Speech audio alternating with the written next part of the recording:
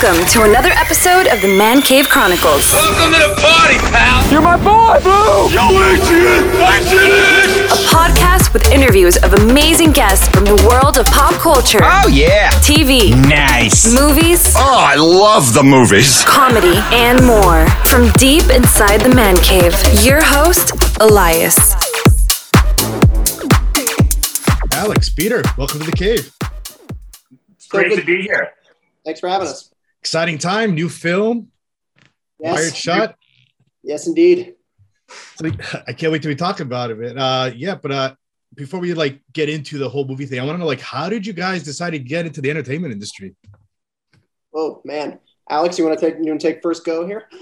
I can. Yep. My sister's to blame completely. I think as far back as I can remember, she always wanted to be an actress, and I was convinced that I should be doing archaeology because I'd seen Indiana Jones, and so she took acting classes. I followed suit, not really knowing.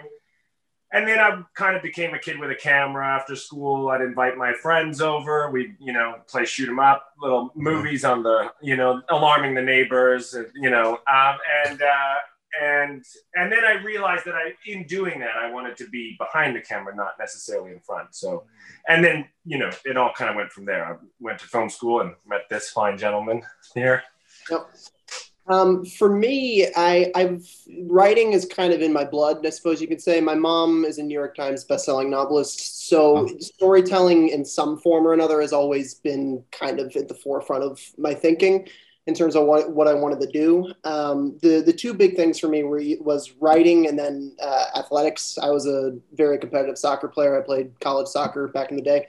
But I eventually switched over to the entertainment industry exclusively because I wanted to focus on visual storytelling. And I think, visual storytelling is the visceral reaction you can get out of an audience is something that you can't quite achieve in any other medium. That said, I am doing other mediums. I just finished writing a novel. I've written plays. I'm kind of all over the place. Now, did you both work together in college and write the other projects? So we did a short film together that I wrote and I was in we started working on it when we were in college, but we didn't shoot. When we shot it, we technically had graduated, I suppose. But I was roommates with this knucklehead, so we were in each other's orbit for quite a long time. Wow, that's great. So how did you guys come up with the idea for this movie now? Because I don't are you in Canada now, Alex? I am currently, yeah. What about you, Peter? Where are you these days? I'm in Brooklyn. I was in LA. Okay. I moved out to Brooklyn in June of this year. So how did you guys decide to get together to get this project going? I got a text. Obviously, like Peter said, we did a short, and we were in a film. We went to one of the final film festivals we did for that run was Gig Harbor down in Washington. And I remember driving back from Washington back up to Vancouver, and I was driving through a storm, and I got a text message, and the text message said, "Wired Shut, home invasion thriller, feature length." And then it all went from there. But I was convinced. I remember Peter and I were very convinced after doing the short film run that we needed to do a feature. Okay. Because we were a little tired of come Sunday morning 10 a.m. come see short film block C, and we'll show 7 short films. It's like, who's going to show up at 10 a.m. to see 7, and the 5th of which is so.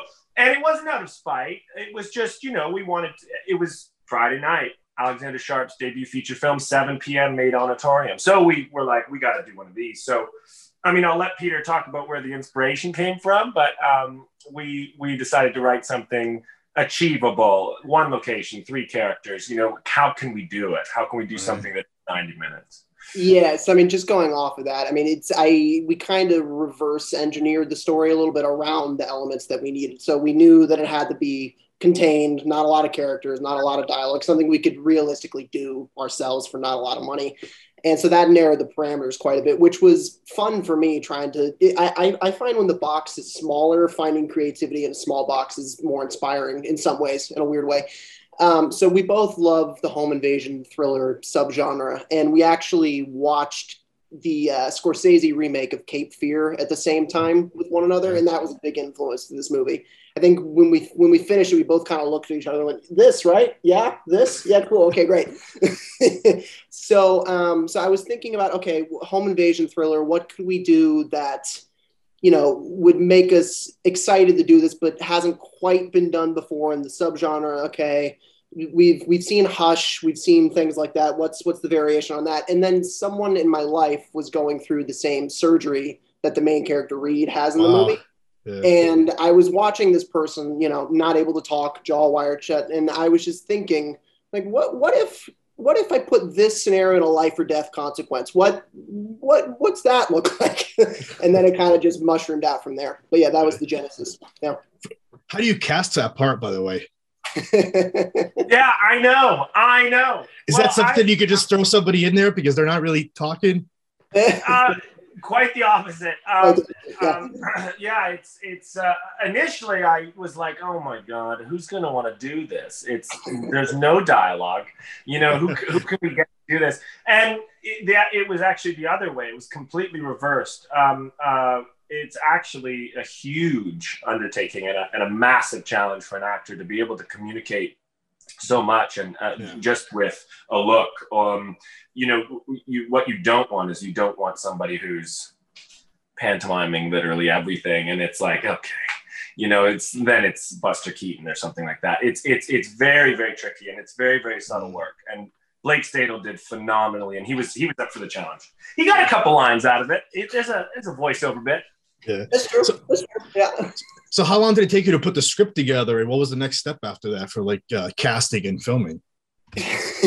So it was really fast. I started working on the script in November of 2018. Okay. We got it to a good place in December of 2018. And then this location, the house that we ended up using, we were planning on shooting in the summer of 2019, to give us some time, the prep and whatnot.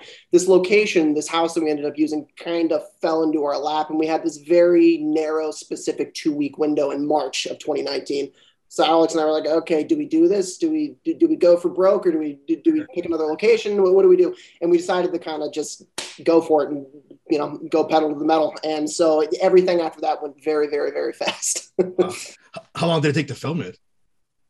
2 weeks. Wow, 2 weeks. Wow. Yeah. 2 weeks. Did you guys sleep at all? No. No. I wrote a movie that basically takes place all at night. So shoot days were almost exclusively 6 p.m. to 6 a.m. every night. Wow. It's a weird experience eating lunch at 2 a.m. or 1 a.m. It's very, very weird.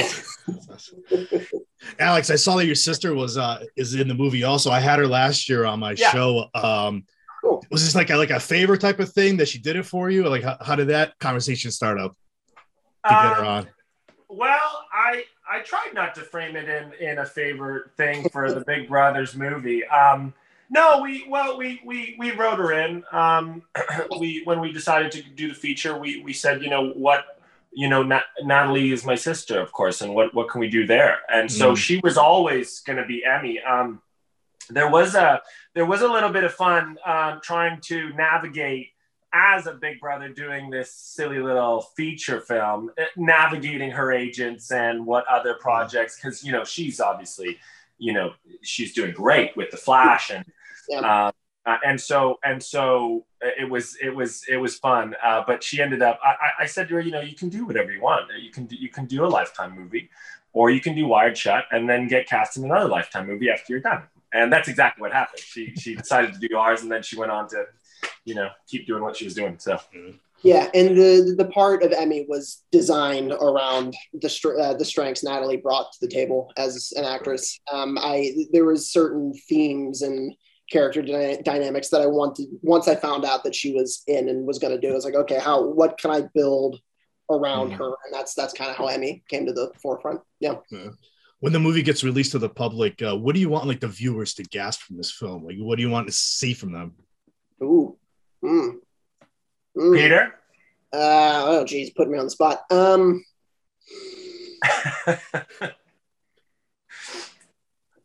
What I would say is I hope, obviously it is a thriller with a little bit of horror laced in there, right? But I hope underneath the genre trappings, I hope people recognize that it is a father-daughter kind of reconnecting story, and that's the heart underneath all of it. And I hope that people enjoy that story as much as they enjoy the genre-y stuff. That's probably my biggest wish. Yeah. How about you, Alex? I'm right there with Peter. We approached it as a father-daughter story, and it elevates and spirals from there, but it always starts and comes back to the story of a dad who just wants to apologize to his daughter, but he can't because his mouth's wired shut. And so that's where all the friction comes from. And of course, we've got the villain and all that, and the cat and mouse, and the dark hallways in the house. But yeah, I really hope that my hope would be that people see the beauty in it, and also, with everything being put out today, I'm obviously a big fan of movies. I'm a big fan of the history of cinema. I want the pacing and the atmosphere and the silence of it. I want that to be a repeatable phenomenon. I love Lawrence of Arabia. I love 2001: A Space Odyssey. I love when a camera can tell a story with no words, and we can just sit in a room for a little bit and push in and just let the movie wash over you, as opposed to cut, visual effects. So my hope is, I hope that people enjoy the cinematic quality I tried to achieve, and also the beauty of it in the story. Now, how can the listeners or the viewers find the film? When does it release? When do we get to see it? It'll be out on November 30th, and you can get it on digital and VOD, Amazon Prime, iTunes, Vudu, anywhere you usually go to. It'll be. That's great. How can the listeners, the viewers, find it on social media? Also, do you guys have social media handles for the movie? Yeah. At Wired Shut Movie on Instagram. That's kind of where we live. Not really Twitter or Facebook. We're kind of solely on Instagram. There's a couple posters up on there. And of course you can follow me on Instagram if you want. Go ahead, throw your social media handles out so the listeners and viewers can find you also. Yeah. Alexander.Sharpie with a Y, because I'm not the felt marker. I just recently joined social media as of like 5 or 6 months ago, and I'm still only on Twitter, but I have a Twitter. It's at PME Writer. All right, guys, this was great. Thanks for coming on the show, and good luck with the film. Thanks so much for having us. Thank you very much. That's a wrap. That's a wrap, everybody. That's a wrap. Thanks for listening to the Man Cave Chronicles podcast. I finally get my man cave. You can find us on Twitter, Facebook, and Instagram at the MCC Podcast, and our website, themccpodcast.com. Until next time.